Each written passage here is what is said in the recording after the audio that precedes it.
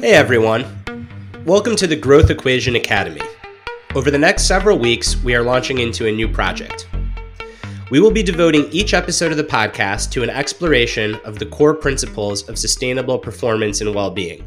Things like motivation, self-awareness, transitions, routines, and so on. The goal of this project is simple: to give you all a robust toolkit of evidence-based approaches to doing good and feeling good. These are the same concepts we use when coaching world-class athletes, executives, and entrepreneurs. Our goal? To dive into these concepts, flesh them out, so that you can use them in your own life. With that, on to the first concept, which frames so much of the work that we do here at the Growth Equation. That is, the growth equation itself. Stress plus rest equals growth. So I'm going to pose a question. How do you make a muscle grow or get bigger? It's a simple thing, but it's something that athletes deal with all the time. And the foundation of this is pretty simple. It's exercise science, it's stimulus to growth, it's adaptation. What do? Well, if we're trying to get our muscle to grow, we pick up a weight. If it's too heavy, right, we might only get one rep in, we might not get enough. We don't get enough stimulus for adaptation. If we pick up too light of a weight, and we're just cranking out reps after reps after reps, it's not enough to tell our body, hey, we need to get stronger. We need the appropriate amount of weight with the appropriate amount of rest to get better, right? The enough stimulus to just embarrass the body, just a touch, so that it says, oh man, I've got to get stronger. We've got to send the resources in here to adapt and grow so that next time we pick up a weight, we're able to handle this load. So appropriate amount of stress, appropriate amount of rest afterwards, we get adaptation and growth. Well, the same thing applies when we're looking at creativity. For example, how do you develop an idea? How do you get those creative juices going? You work hard at a concept. You go to work at it. For instance, if you're trying to solve a creative math problem, you put in the work solving it, and then research shows to get that aha moment, you got to step away. Appropriate amount of work, appropriate amount of rest, then you have that magic aha moment and you grow. The same thing applies when you're looking at developing a skill. The work by the late psychologist Anders Ericsson showed that in order to master a skill, in order to develop and get better, we needed deliberate practice, which was what? Deeply and focused work, and then step away, rest, grow, get better. Without that deeply focused work, that deliberate practice, again, the body, the brain does not have the stimulus to adapt and grow. So this one equation kind of applies to everything. Parts of Ericsson's work that a lot of people find most fascinating is when you look at the elite of the elite, the cream of the crop musical artist, you find that what separates the world-class musicians from the national class musicians isn't the amount of time that they practice. They're all practicing for the quote-unquote 10,000 hours. What separates them is how they practice. So the world-class athletes, they might be practicing 6 to 8 hours a day, but they're doing it in very intense 60 to 90-minute chunks, followed by breaks and rest. Whereas the national class musicians, they don't have nearly as much structure around their practice. They might go for 4 hours at a time, 30 minutes at a time. Sometimes they might just practice the whole day straight through. So what Ericsson found separates the best from the almost best, and this extends beyond music, is again, following this pattern of stress, intense stimulus, deep challenge, followed by rest, recovery, and then getting back to work. Steve mentioned the creative research. I'll summarize it with what academics call the path to breakthrough. They call that path immersion. As Steve said, you throw yourself into the problem. Incubation, you step away. Insight. A lot of people experience this when they have that aha thought in the shower, on the way home, on a drive, when waking up. So in a very micro sense, day to day, you could argue that the best way to work is the same way that an athlete trains, in intervals. So you do periods of deliberate, deeply focused, distraction-free work, followed by short breaks. And then you come back to the work. This can be especially hard in more of an intellectual or a context where you're using your brain. I remember back when I was in consulting, I'd be working on a model, I'd be stuck, I'd be hacking away at the keyboard for hours and hours. And as a deadline's approaching, the last thing that you want to do is step away from the work. But when you're stuck, it's the best thing that you can do. And my sense is most of y'all listening to this podcast have had that experience. Maybe you're on a writing deadline and you're just cramming at 12 p.m., 1 a.m., and then finally you give up, you go to sleep, you wake up the next morning, and boom, the answer's there. You rewrite everything you did. It takes you 10 minutes. It doesn't only apply on a micro level, it also applies on a macro level. So, Steve, I think it's worthwhile to explain how this equation truly is universal, not just in the areas of life that it applies to, in the areas of performance, but also on timescales. The way I like to think of this is we can periodize our life, right? If you look at athletes, they always take a break at the end of their season, right? There's periods where they go deep into hard work. There's periods, rest weeks, where they have to branch out, allow their body and mind to recover and restore so that they can come back at it harder. And then at the end of a season or a competition period, they take a long break before coming back at it again. The same principle applies to the rest of life as well. It's not grind until we can't. That leads to burnout, right? We need to add periodization to our life in the sense that we have different periods, different seasons, different time periods where we need to go hard. And then to counteract that, to support that, we have to back off and rest, recover, etc. This can come in terms of micro periods we'd call sleep, right? Day-to-day periods where we're breaking it up with rest and recovery.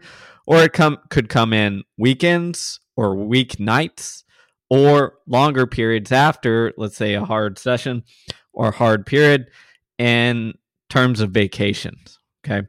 My favorite study looking at this was from the Boston Consulting Group, which took some hardcore consultants who hate time off, who hate breaks, who want to, put their 80-hour work weeks in or think they have to put their 80-hour work weeks in and have to go to town to try and do it. And in this study, they convinced these consultants to take one evening off per week initially. And there was a lot of backlash and a lot of hesitation saying, oh, this is just going to push us to work more on the weekends or make up for time elsewhere. And they said, no, you've got to put your phone down, your stuff away for one week night. That's it. One night a week. And after they tracked the data for several months and looked, they saw improvements in performance, improvements in communication, and better overall life satisfaction. And they ended up keeping that.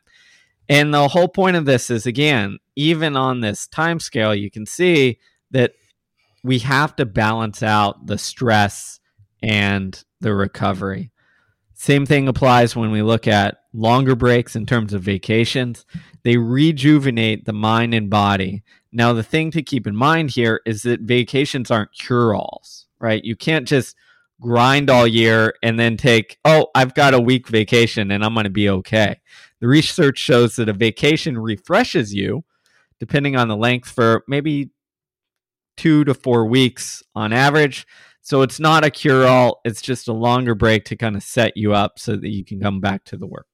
Yeah, it's just like the athlete, that trains very, very consistently, alternating between very hard workouts and easier workouts or rest days. And even though they're taking short bouts of rest during their training, when they peak for a big race, a world championship or an Olympics, after that peak, they're going to step back and recharge. Often they won't do any training, anything related to the sport for about a month. And I think that the same thing can hold so true, whether it's in creative or more of a traditional workplace, where when we are striving towards these big goals or big completion dates of projects, we're so quick to rush into the next thing. And not only do we not give our mind-body system time to chill out, but we also miss out on the opportunity to reflect on what did we learn, what went well, what could we do better at the next time. And I think here athletes have it a little bit easier because your body breaks down when you're pushing too hard a lot faster than your brain or your soul, whatever you want to call it. So I think it's really important in non-athletic pursuits to be really intentional about setting some constraints and saying, hey, I'm really working towards this book launch or towards this board presentation. And after it, I might be feeling adrenaline and jazzed up and excited, but I know I have to show some restraint, give myself some rest, open up some time and space for reflection, recovery, so that I can come back even stronger. So this doesn't just apply to individuals, it also applies to teams and even entire organizations. So what do I mean by this? Let's look at a few organizations whose fate wasn't as successful as they had wished. Talking about places like America Online, Kodak, Blockbuster Video. If you think about the growth equation, stress plus rest equals growth, these organizations were very successful, but then they stopped stressing themselves. They weren't taking on any kind of new stimulus or challenge. Blockbuster refused to evolve when the digital age was upon us. Same thing with Kodak, and America Online just kept the same old interface as their competitors were changing.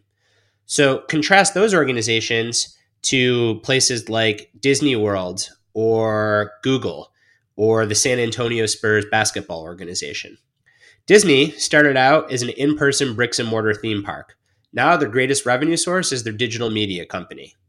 Very, very much product extension, which in this equation, it's no different than stress. It's trying something new. It's a challenge. San Antonio Spurs, they were one of the first teams in the league to start recruiting overseas, bringing in European players.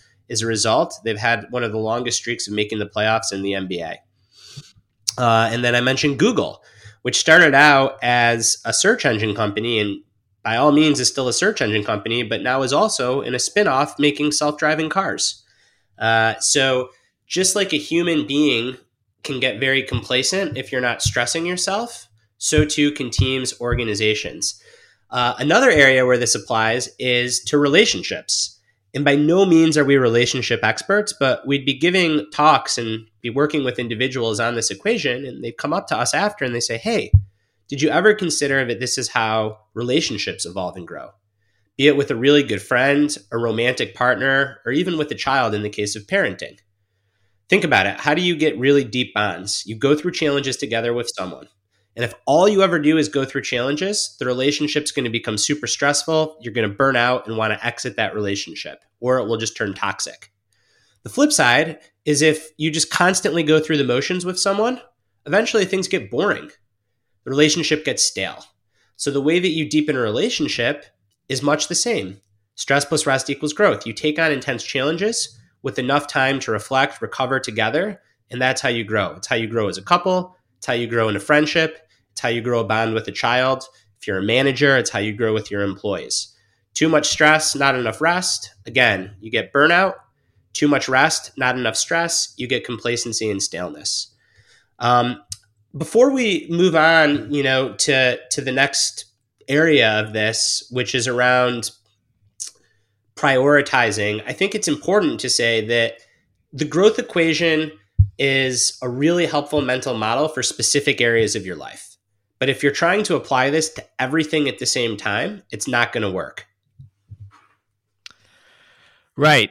And I think that's the key there, because I think sometimes people think, oh, I want to get better at everything, right? So I'm just going to apply this to every single area of my life that I want to get better. And all of a sudden you have way too much stress, not enough rest, etc. So when we talk about prioritizing, okay, the way I like to look at it again is from an athletic standpoint.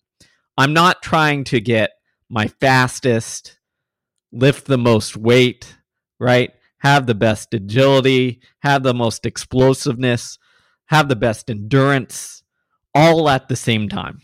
It's impossible, right? Even if I'm training for an event that requires all of those things, I have to prioritize what is most important in this moment and when do I need that to be built up. And I think that is the key when we're applying that not only to our athletic realm, but to other areas of our life, is we have to ask, okay, where am I going to prioritize my stress or my stimulus? Where am I kind of back off. And I think, again, in the world of athletics or in the world of anyone pushing towards anything, you see this very clearly.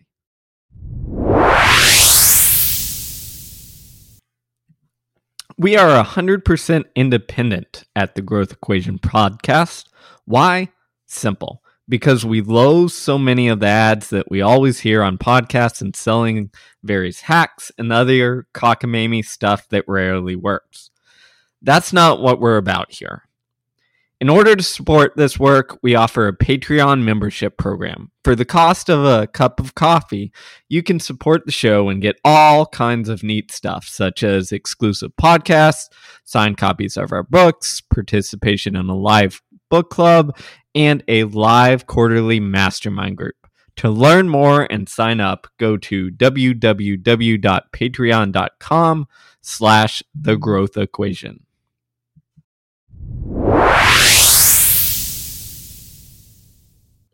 So I often like to think about different ways of applying so-called balance.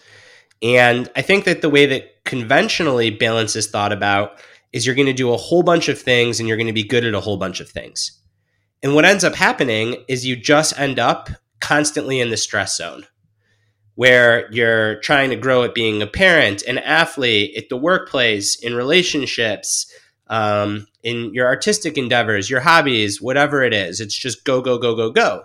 From the outside looking in, you're really balanced. But it's often the most quote unquote balanced people that end up burning out because they're never really resting. Whereas if you look at someone that might not seem as balanced, perhaps they only have 2 to 3 priorities that they're really devoting themselves to, but that gives them the time and the space in those priorities to push really hard and to rest and recover. So when I think about balance, I don't think about doing 19 things really well. I actually think about prioritizing, picking a few things that you want to do really well, a few areas that you want to progress and grow in, and then within those areas, taking a very balanced approach. Yeah, one example that really sticks out in my mind is a young lady who I worked with and coached in the distance running world who was convinced that to get better, she needed to outwork everyone because she wasn't the most talented, wasn't the most highly recruited, and thought the way to get better was to work harder than everyone. So she had this incredible ability to stress herself in workouts and improve. But the problem came, right, when that no longer led to the improvement, where the work was getting in the way because she needed time for her body to adapt and grow. And her entire life was consumed by running at that point, where it was, okay, I have to do everything to get better as a runner. So she did all the small things. She did all the workouts, lifted, stretched, all this stuff. So in a lot of ways, her life was all tilted towards this stress. And she thought she was recovering and adapting because she was trying to get her sleep and all this stuff, right? But the key was, if you zoomed out, her life for very long periods of time was out of balance. She could hold that for a month or two, right? But over trying to hold that for year after year after year, put her out of balance on this zoomed out level of stress plus rest. So she had to, we sat down, had a long talk, and she had to find other areas in her life where she could kind of go all in on this so that her running athletic world could recover. So after seasons, a month long of don't even think about running, right?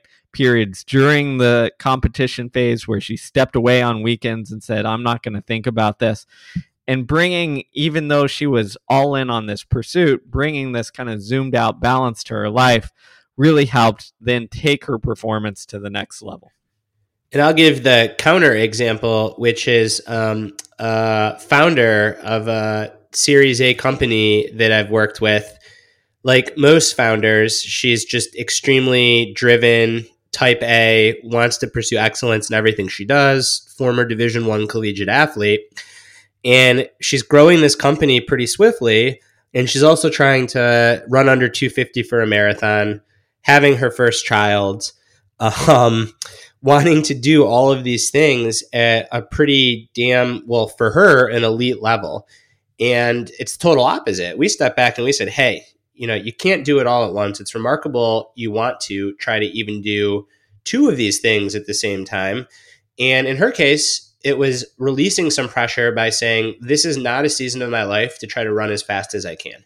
It's just, even though I love this pursuit and I love pursuing excellence in sports, it's just going to cause me more stress than I'll be able to rest and recover from. A quote that I used in a coaching session with her is from one of Steve and I's mutual friends, Ryan Holiday, who at a book talk, when someone asked, you're a pretty damn good runner, why don't you ever race? Ryan just said, I'm not trying to win at my hobby.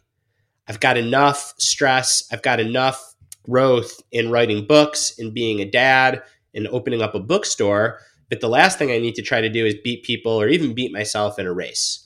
It's not to say that when Ryan doesn't get older, or excuse me, it's not to say that when Ryan gets older, he won't maybe get competitive, but right now it just meant too much for him.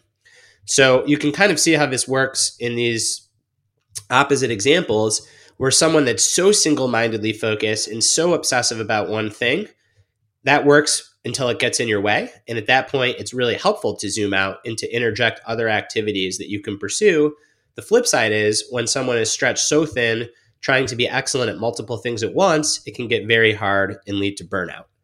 So to close this episode, I think that it's really important to really just break this down step by step and say, hey, what are the priorities in my life right now where I want to grow? I can't be growing at everything. What are the 1 to 4 things, let's say, that I really want to push myself in? Where am I right now? Where do I want to get? What phase of the equation ought I be in? Should I be stressing myself or should I be resting? What does that look like today? What does that look like month to month? What does that look like over the course of the year or next year? And then you can really evaluate, hey, I've actually been stressing too hard. I think I need to ratchet down this area of my life, or the opposite. This is an area I want to grow in. I haven't been giving it enough deliberate focus. I need to ratchet up the stress here and perhaps do some more rest in other areas of my life. As mentioned earlier, this is true at the individual level, but it's also equally as rich and as true in a relationship, in a team, and even an entire organization. The last thing you want to be is the organization that's like Blockbuster, that doesn't take on any stress, that doesn't grow. But there's an equal and opposite curse, which is the organization that grows way too fast, extends into way too many markets, and a year later no longer exists either. So stress plus rest equals growth.